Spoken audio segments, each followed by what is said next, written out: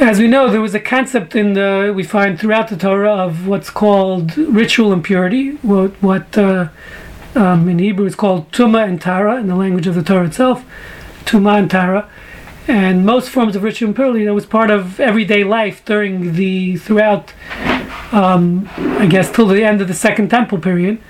But more or less, they weren't they might have been a little disruptive to the rhythm of life, but they weren't necessarily catastrophic in the sense of your life was totally disrupted. Yeah, you had you couldn't touch certain things, you couldn't come to the temple, no prayer, things like that. Couldn't come to certain spots on the Temple Mount.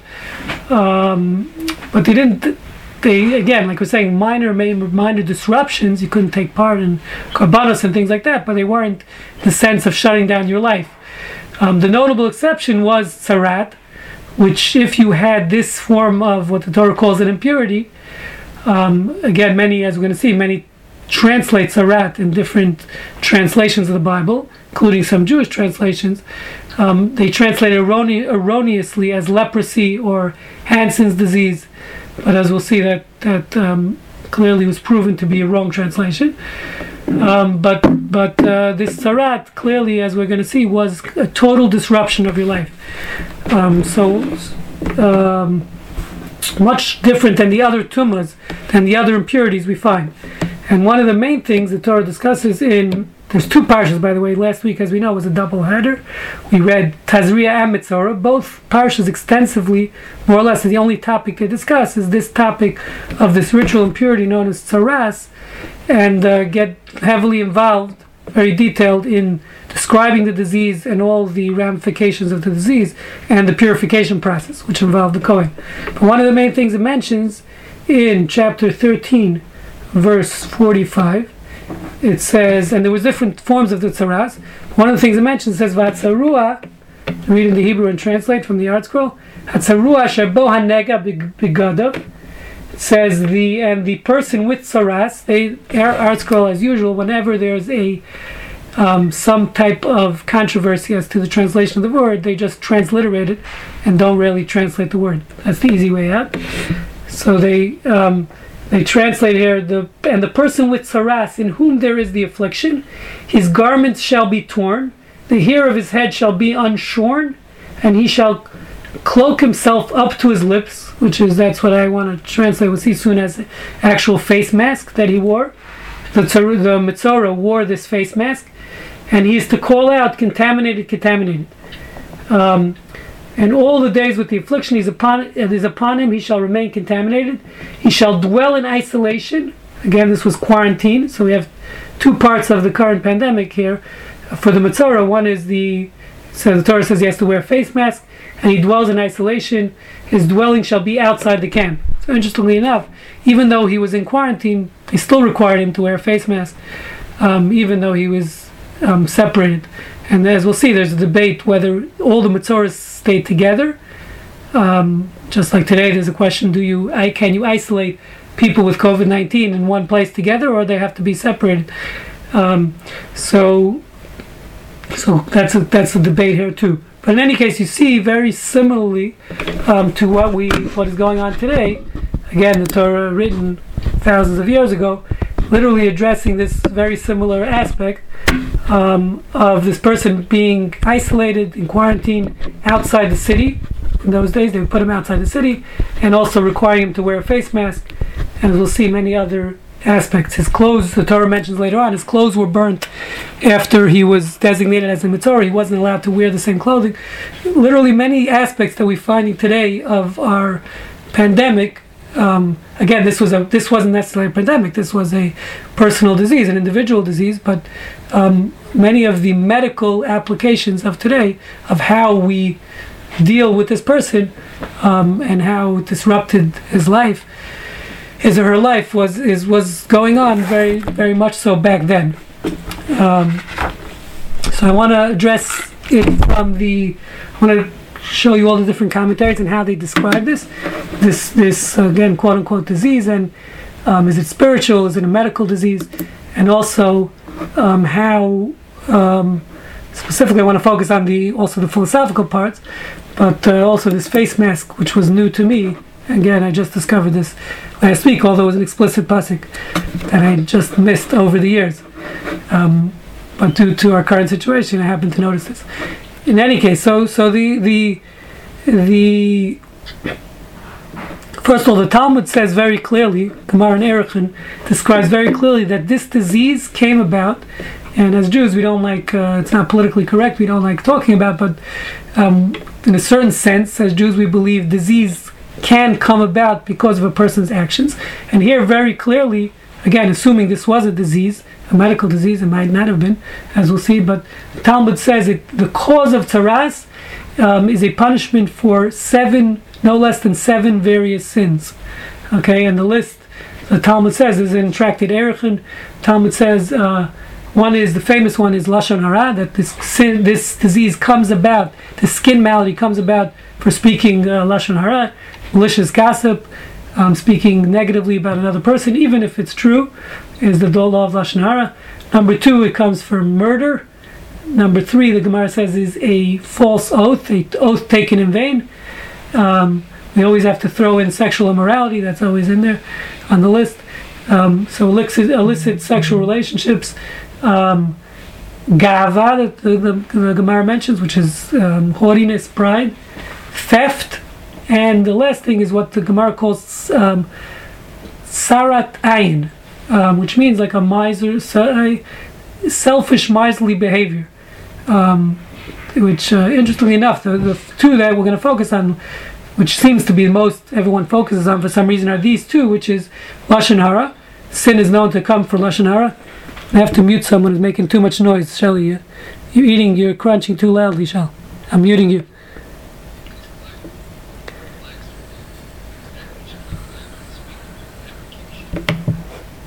Okay, but I'm also going to mute you. You're what they call mashing too. You're mashing too loudly. No, I'm just saying I'm going to pick who I'm going to mute. Shell, I'm going to pick on you today. Okay. You're mashing very loudly. The yogurt. It's the yogurt. Okay, so anyway, the two ones seemed like the Rishonim focus on specifically is the issue of Lashon Hara, which, by the way, the word tzarat, they're saying, is a compilation of 2 words. There's a fancy name for that. I don't remember what the English word, what the compilation for 2 words are. And when a word consists of a compilation, it's called I wrote this down, portmanteau. Yes, thank you, Russ.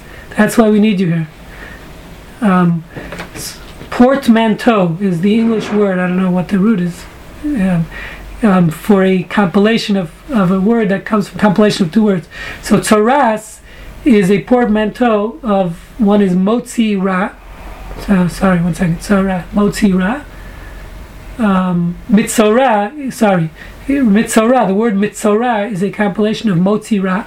That's one way, which, again, because the cause of it was saying is Lashon Hara. The second thing is the word sarat ayin. Sarat ayin, mitzorah is from the word sarat ayin. Exactly how, which means, again, it's a begrudging eye. In Yiddish, there's a great word for it. I couldn't find an English. There is no English translation for this word. It's called not forginning someone. Forginning is the Yiddish word.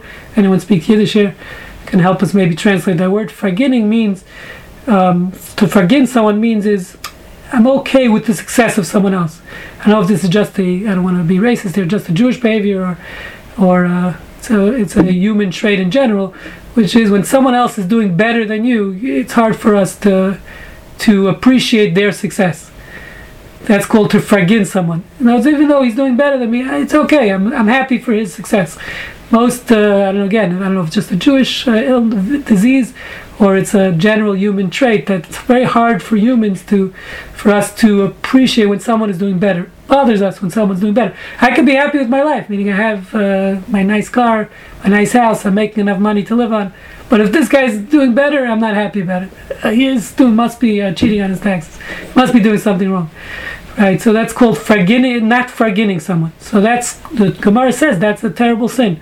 The Gemara calls that saras ayin, a stingy eye, so to speak. That's selfishness. In other words, what do you care if the other guy's more successful than you? What's the problem? You can enjoy, be happy for his success too. So that, it says, is a cause for tzaras. This concept is also a cause for tzaras. Not forgetting your friend or your relative, whoever it is. So it's a fascinating concept in human psychology, but not for today. This is not a psychology class. It's a medical ethics class. So anyway, but it is relevant. We'll see. It comes in later on. So in the philosophy of it, of what? The opposite of what? Translate. That's German, not Yiddish. I only know Yiddish. I don't know German. Oh, okay, yeah, that's part of it, right? Meaning we're people.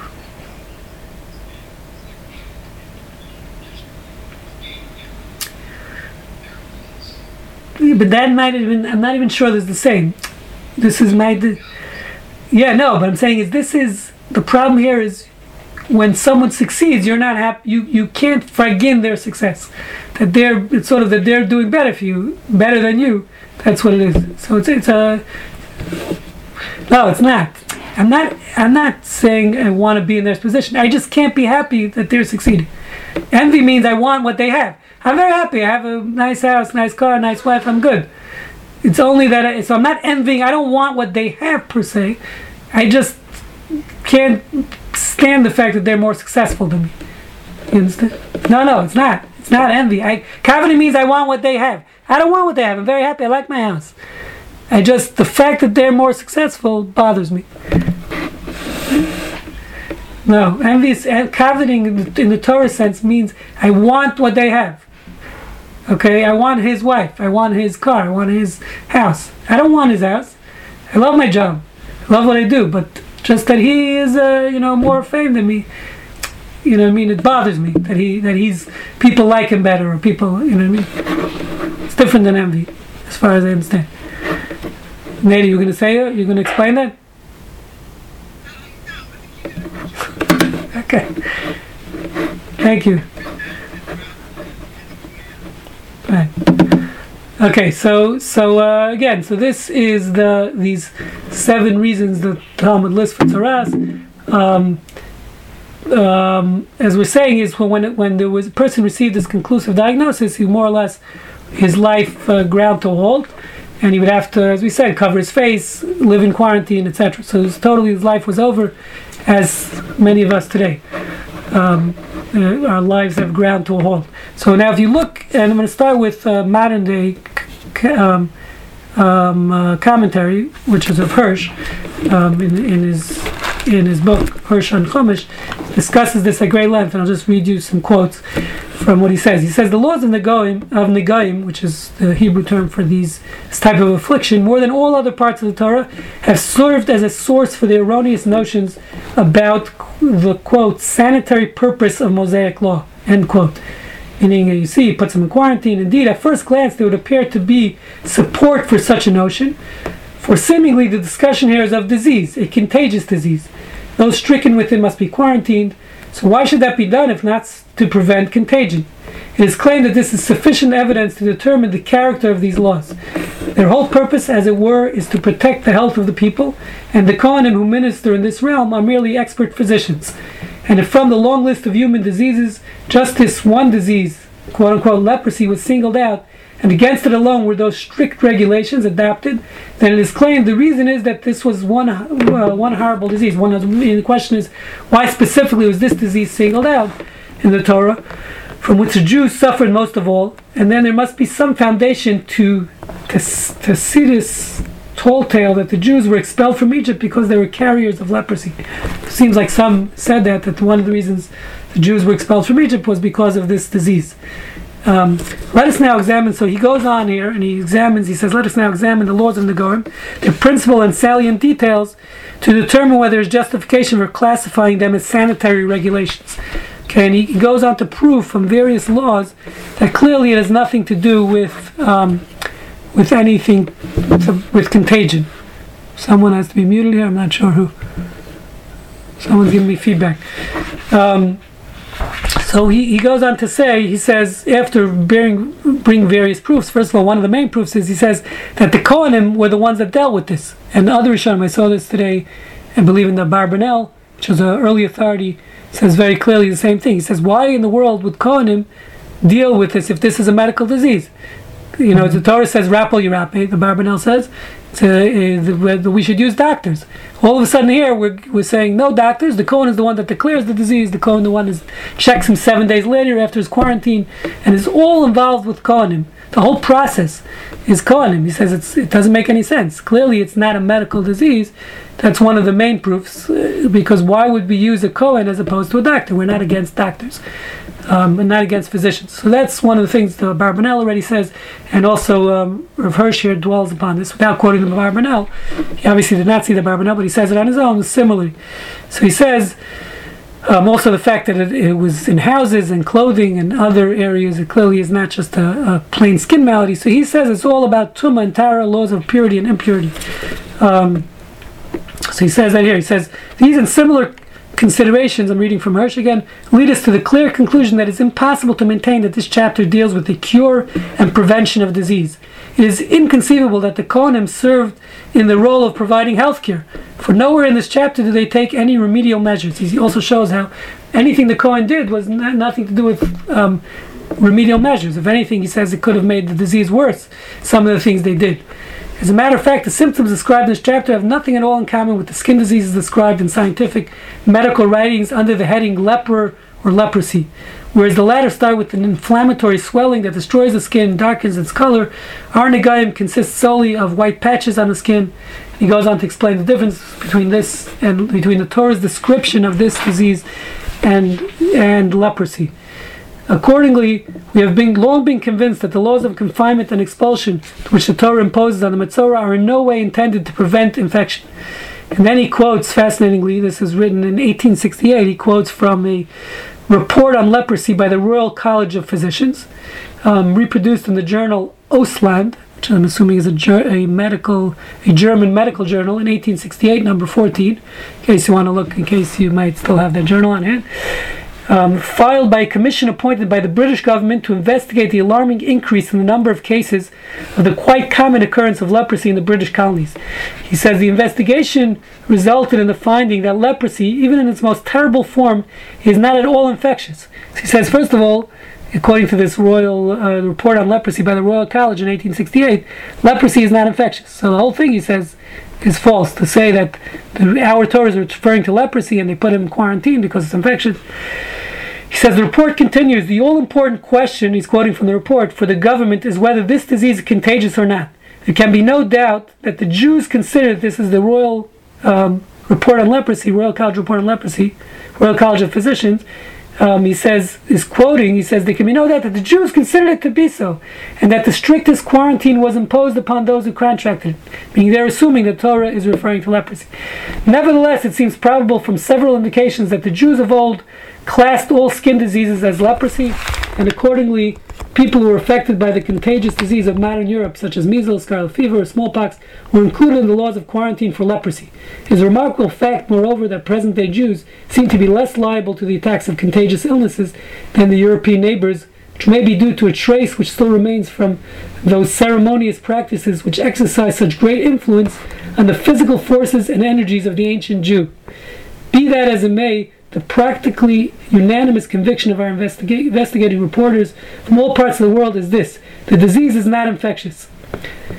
Okay, so whatever, it's fascinating just from this medical journal in 1868, but to see that they assumed, again, that the Torah, they were quoting the Torah, and the Jews, they assumed this was the modern day leprosy, and it's contagious, and that's why you have all these laws. So Hirsch goes on to prove, again, that this is all wrong, and this is all a spiritual disease, solely, not at all related to any physical disease. Again, clearly it's clear that it had physical ramifications, but the cause was not a disease. The cause was, meaning there was a physical manifestation of this spiritual disease, so to speak. Yeah.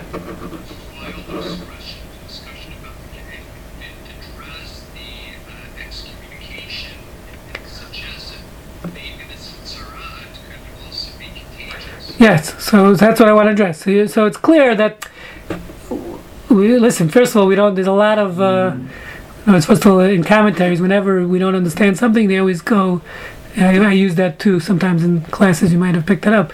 Whenever I don't have an answer to something, you say, "Yeah, that's Kabbalistic. It's very deep, esoteric. We don't understand it." So a lot of the commentaries do say that here, that all this stuff is something very deep and esoteric that's going on here, and these processes the Torah describes at great length. But that, again, that might be true. I don't know enough Kabbalah to agree or disagree with that. But a lot of, as we're going to see, there is a clear discussion as to what the purpose of many of these processes were in many of the commentaries, and some do say it is contagious. It might not be. It's contagious maybe as Tumah and Tara form as far as you could contract it from this Tumah, this impurity, whatever it was, called Taras, can be contracted. That's why you had to be put away. But you're right, we're going to discuss that. Many say, and that's more the philosophical part, the ones that seem to be of the opinion, and I'll just say it quickly here, seem to be of the opinion that this was not an actual disease. The reason why they apply let's say the quarantine was specifically for reasons of, they're saying it has to do with Lashon Hara. You were separated from, so you separate yourself from society by demeaning other people. So we show you, by putting you in quarantine, we show you what it's like living without society, being socially distant. So sort of a midah keneged midah, meaning what we call a tit for tat. It's you badmouth the rabbi, and you badmouth the president, whoever you're badmouthing, and therefore we're going to show you what it's like. You think you can live without these people, without the society at large. You don't need a rabbi in your life. We're going to show you what it's like being quarantined and being socially distant, and see how that feels. Yeah. So that's one of the reasons, but we'll get back to that. Yeah. Shelley.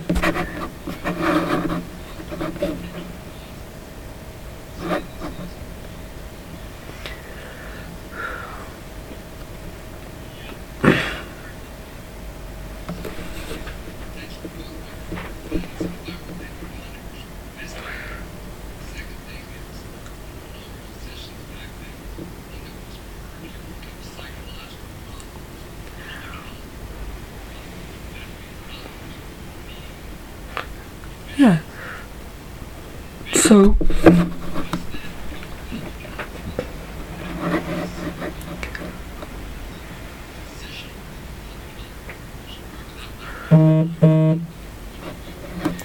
all right, so true. So no one mentions there's two questions you had. I'll just try to address them quickly.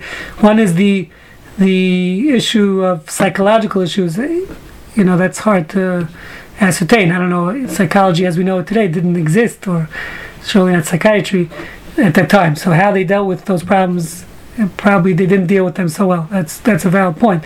But as far as public health issues, it was not the Kohanim. The Kohanim's jobs clearly was nothing to do with public health. They dealt with issues. They even forget about that. Even issues of purity and impurity. Let's say other types of purity and impurity we find in the Torah, which is like coming in contact with a dead body, nida. All those laws have nothing to do with the Kohanim. Even in laws of purity and impurity really have nothing to do with the Kohanim. Kohanim specifically are singled out here, and we'll try to discuss that a little later on, just for this process of a mitzvah. So either, if you're understanding it's an actual medical disease, it's really quite hard to understand. Why would the Kohanim be used for that?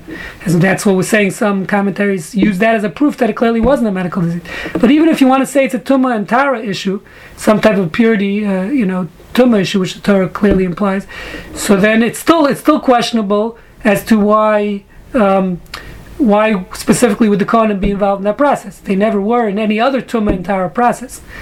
Surely if it's a what do you call it, a public health issue, I don't see why the Kohanim should at all be involved. I don't know who was involved. That's a good question. Russ, what were you? Yeah.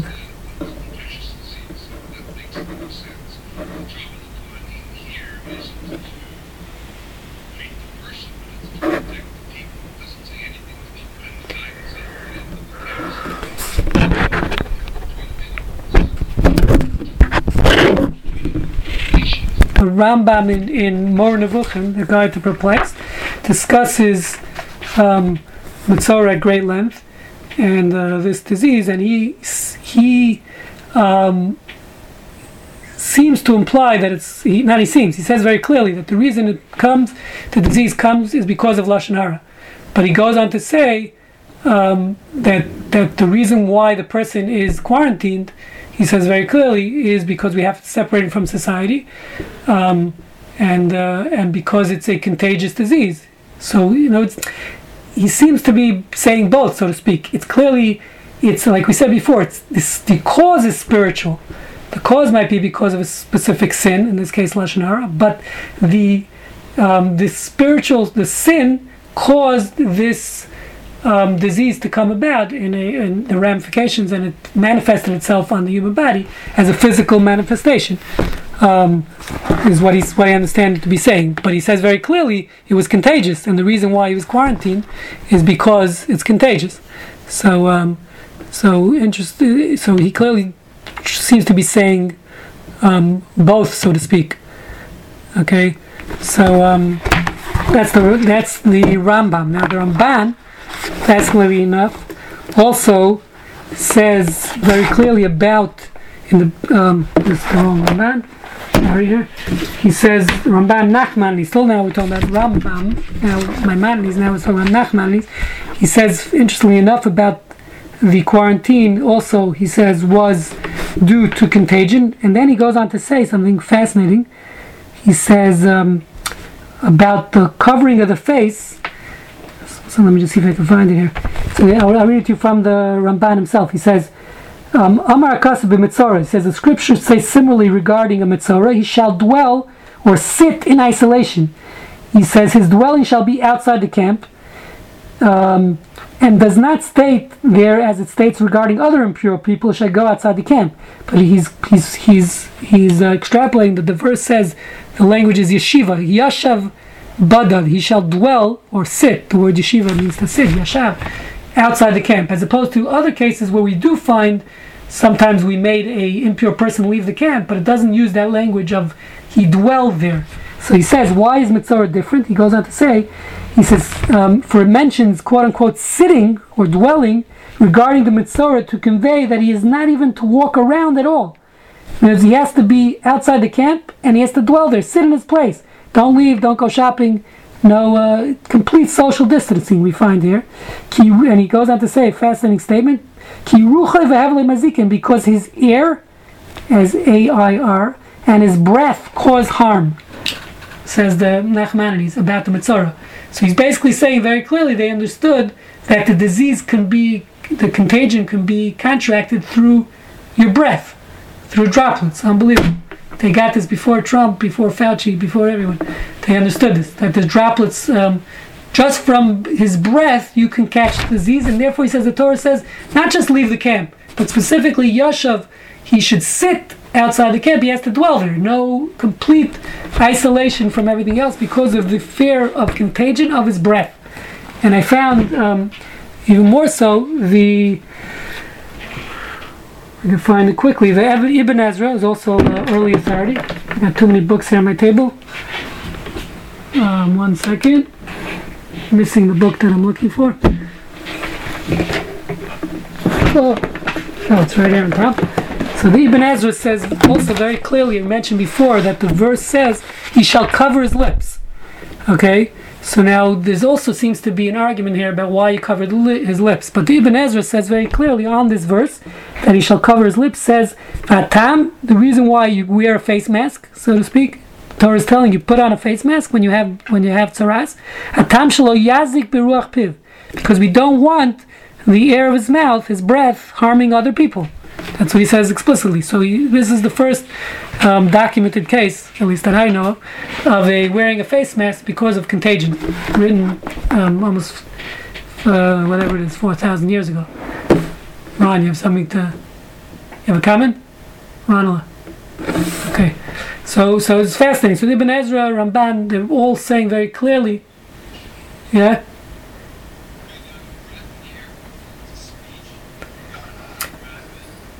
No. Okay, so that is the other reason, as we mentioned, I did see the other pshat. The commentaries who are not going with that this is a real infectious disease say, why did he have to? As a matter of fact, Rashi understands that, and the Gemara seems to imply that he covered his head was because he covered his mouth. Was, some say he was like he had all the dinim. He says it rips his clothes like an ovel, like a mourner does many of these same aspects.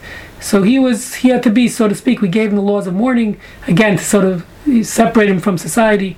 But others say he did cover his lips for that reason, because of he spoke lashon hara from his lips. So we show him you need to work on your speech in that sense and the power of speech. So we'll get back to that in a second, but that is a good point. But clearly Ibn Ezra is saying it's literally a contagion. Ramban says very clearly he's sitting in isolation.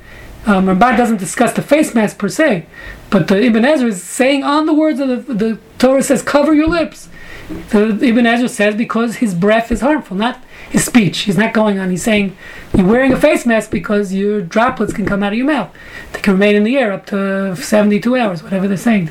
So they figured this out. They understood this then. Ibn Ezra was, I don't know what year, he lived in the 1100s, I believe. So it's fascinating stuff in that sense. Again, I never even seen this before about the face, but I just always, bypass that verse. There actually seems to be even an argument as to whether, depending on these two theories, whether the covering of his face came from the top down or from the bottom up. So meaning if you're learning it's an issue of mourning, mourners would cover their hair. There is a concept of a mourner covering themselves.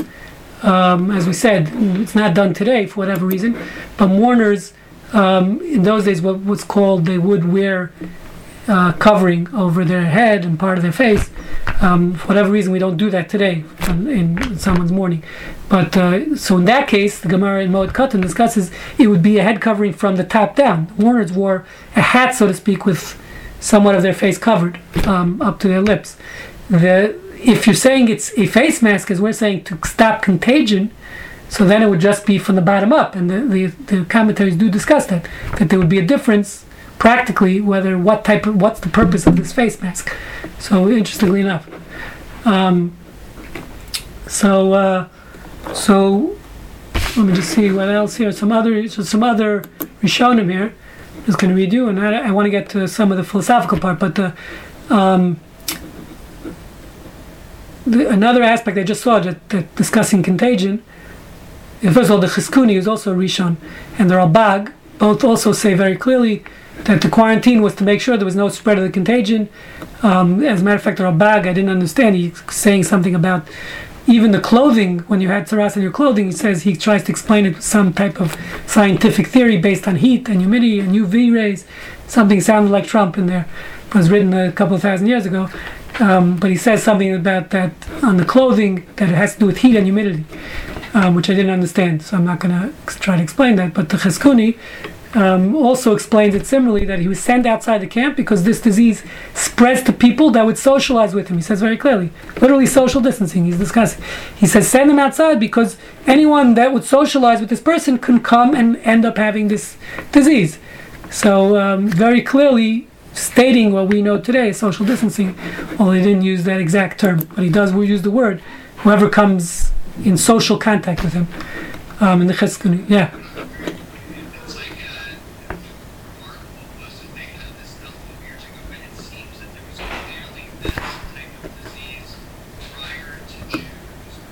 Yeah. Yeah, but we don't see what I'm saying. Yeah, very valid point. It existed prior, but we don't see all these aspects the Torah prescribes in rigid detail about how to prevent the contagion. Where do you see that? You have the sources. You trust the internet? That's what Trump uses for his information. Yeah. Where?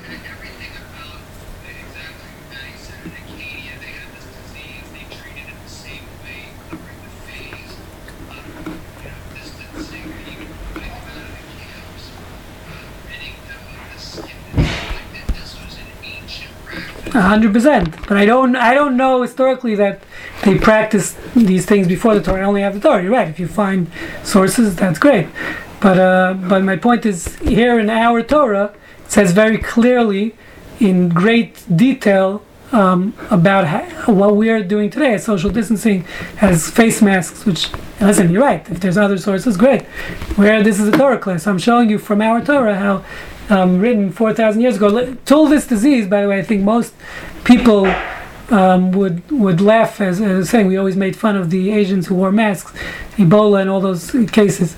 Until recently, I think face masks, and even today, there's lots of derision in our great state of Texas about wearing face masks. So just to see it here in the Torah as a very clear, brought in the Rishonim and early authorities saying that this is a reason to wear face masks, written 3,000 years ago, for me it's very impressive.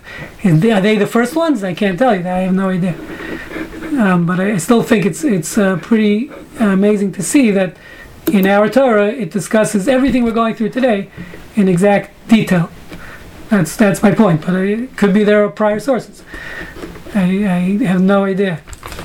Yeah.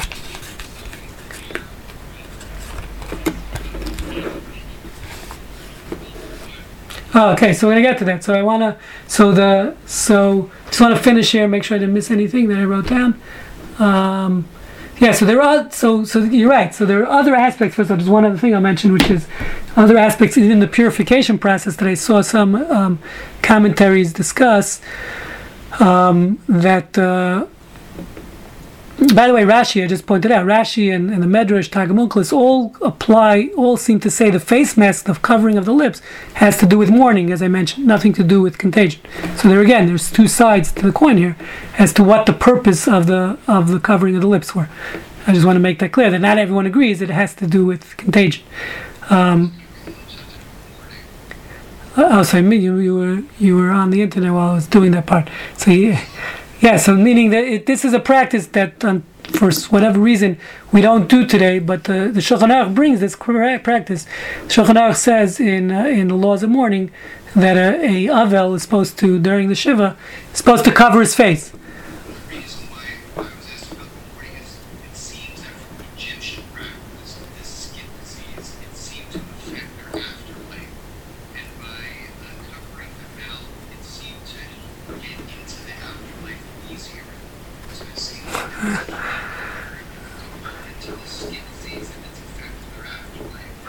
Yeah, but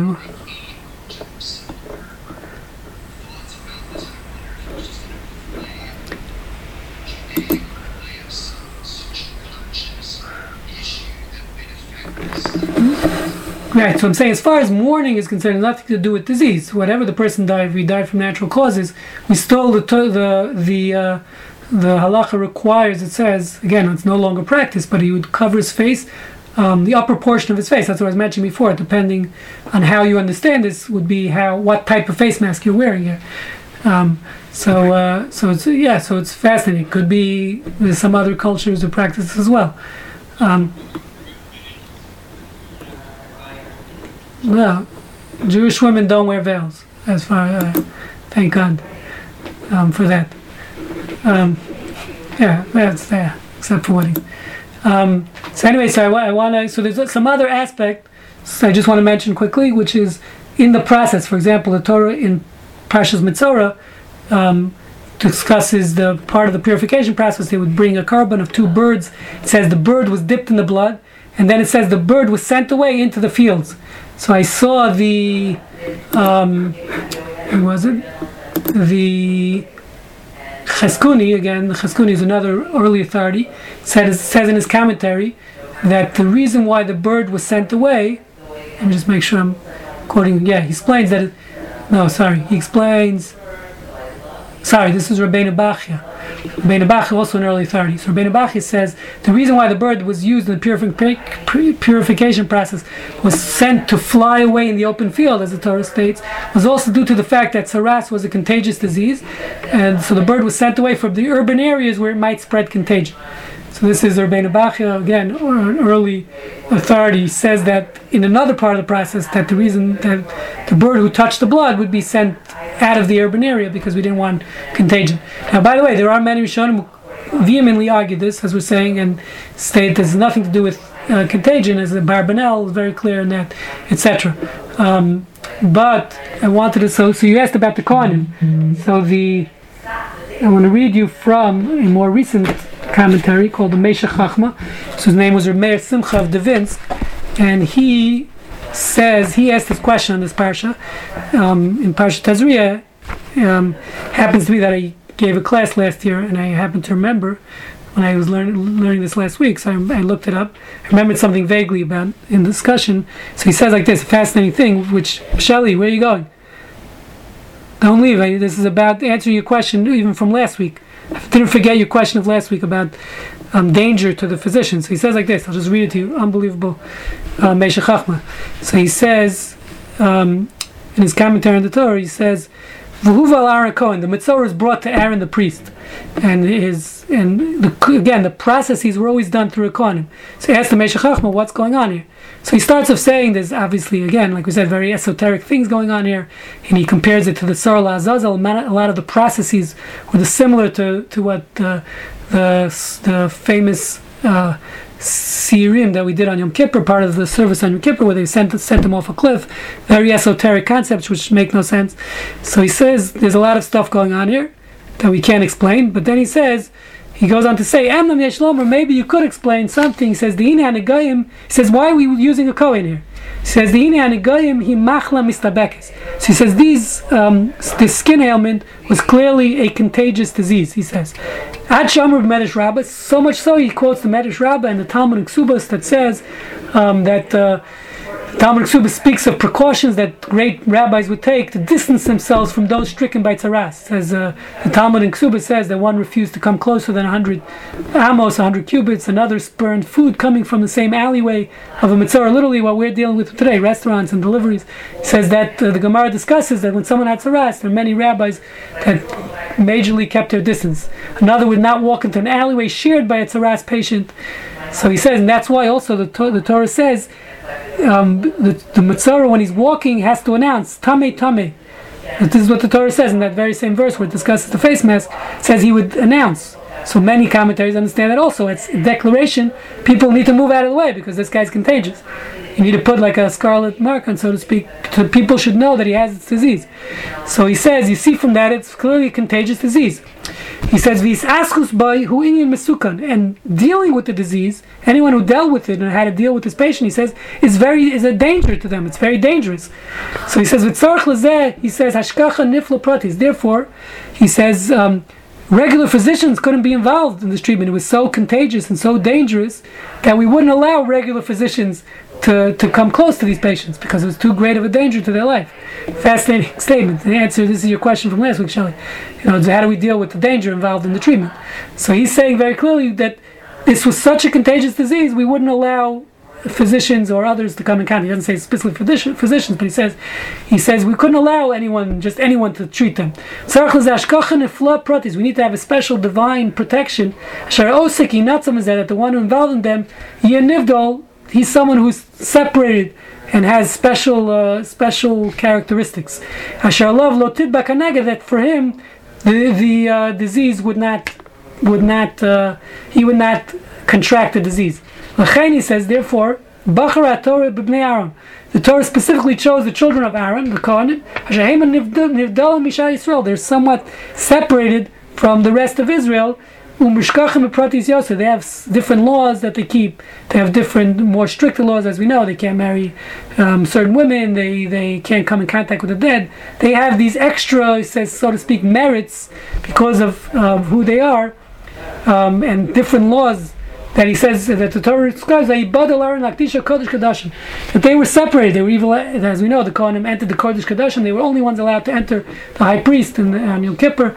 So he says we see they have a specialty, and that's why the Torah chose them to deal with this contagion. Fascinating statement. Sounds interesting. He gives you some other sources, but he's saying that's why we didn't allow regular people because it was too dangerous for the contagion for regular people to be involved. So that's I don't know if he's saying clear immunity, but he's saying that the Kohanim had a special immunity to some extent. Yes, I don't know if they had the antibodies, but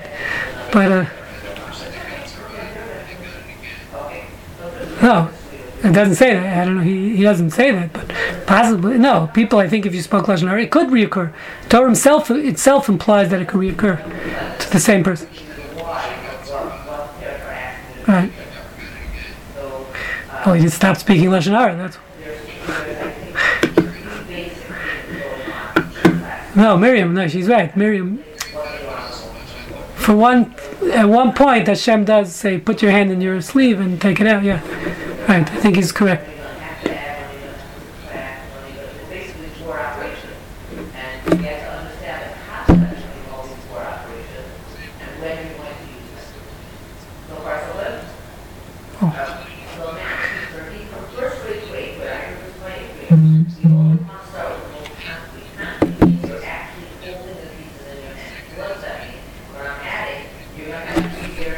It's a valid point. You could, when you write your parish on the Torah, your book, Shelley, we're going to include that. Now it's yours. That pshat is yours, not mine. I'm attributing that to you. So it's a valid point. I want to actually say something else. I saw a different pshat I forgot who says this, and why the Kohanim were the specific ones relating to, we said it, one of the things, it comes from the sin of tsaras ayin, of not forgetting, not being able to appreciate someone else's success, and not appreciate, its meaning, and be happy about it. So it says that Aaron Aaron was the epitome of someone who could forgive someone, meaning, as you know, the whole story with Moshe was that Moshe didn't want the job. God tells him go back to Egypt at the burning bush. Moshe says, listen, I can't speak, I'm a terrible speaker, I have all these impediments. So God tells him, listen, let Aaron do all the dirty work. He'll do the speaking for you, he'll speak to Paro, take him with you, he'll do all the dirty work, but you're going to be the leader. You're going to get all the credit. Okay, and what does Aaron say? Sure, no problem. He forgives. Many cases, as we know, even in families, unfortunately, siblings can't forgive each other. This sibling is is doing better. That one. Here we see Aaron, who's the epitome of forgiving, meaning he allows. He says, Moshe, no problem. I'll go do all the dirty work for you. I'll speak to Paro, even though you're going to get all the credit. Moshe was the leader of the Jewish people forevermore. So we tell the Mitzvah, you couldn't forgive, and you're someone who had this tsaras ayin, so to speak, we call stinginess of the eye, where you don't appreciate someone else's success. We're going to show you have to deal, the Kohen's going to hold your hand throughout this, and he's going to go with you into the quarantine. He'll bring you there. He's going to declare you that you need quarantine, and he's going to take you out to show this aspect of how important it is to be able to appreciate another's success and be happy about it. So we're out of time. I just want to end off with similarly I just want to get back to this question of the face mask, which is just fascinating. Again, a lot of these, some say, again, the philosophical aspect of the quarantine, if you're learning, it's not about contagion, was also about, as we mentioned before, separating this person from society, putting him in a situation where he sees that putting down other people or having this attribute of not being happy about success, meaning you have to be part of society, which I think is a big part that we're struggling with today, about being locked up. But it's all about it's an aspect of giving. By the way, the Torah, there's another Gemara that says that a mitzvah as if he's dead. So he lists 4 people that we consider as if they're dead, whatever that means. One of them is a blind person, and the common denominator, I think we discussed this in a different context a long time ago, Chaim Shmulevitz explains, is that they're all, you can't give. The mission of a Jew is to give back to society, to give to other people, and all these people, a blind person says, it's all about, if you can't see, it's very hard to have a relationship with someone. Relationships all have to do with sight. It doesn't say that about a deaf person, because you can have a relationship with someone even if you can't hear. But when you can't see, it's very hard to understand that person, as we see. And that's, I think, a big aspect. I'm just going to get back to the face mask and wrap it up.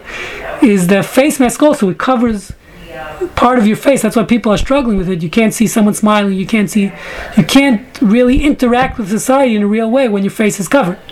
That's why I don't wear a burqa, right? So the concept of a face mask, where again, it's even if you're looking at it not as the contagion issue, but it's the societal separating the person, the mitzvah, from society, the quarantine, and he had to wear a face mask in the quarantine, not because of contagion necessarily. The other authorities seem to be saying it's an issue of showing him You want to speak lashon hara. You want to be stingy about selfishness, about your success. We're going to show you what it's like living on your own in quarantine, where you can't smile to people, you can't interact with them, and you're socially distanced. And this is why I think we're struggling. We have today, thank God, we have internet. We're in quarantine, but not. At least we have internet today, where you could still socially interact, even if you're wearing a face mask and stuck at home with your wife and kids, and you make sure your gun's locked up, because you might kill your spouse. But the point is, right. So it's important to understand this. The Torah is struggling many of these issues here. The Torah seems to have gotten it right. Whether it existed historically before in other cultures, maybe yes, but the Torah has gotten it right. Whether from the philosophical viewpoint of social distancing, not because of contagion, but because of teaching the Mitzvah this lesson with the Kohen, etc., or whether it's because of contagion, in a certain sense, seem to have gotten it right.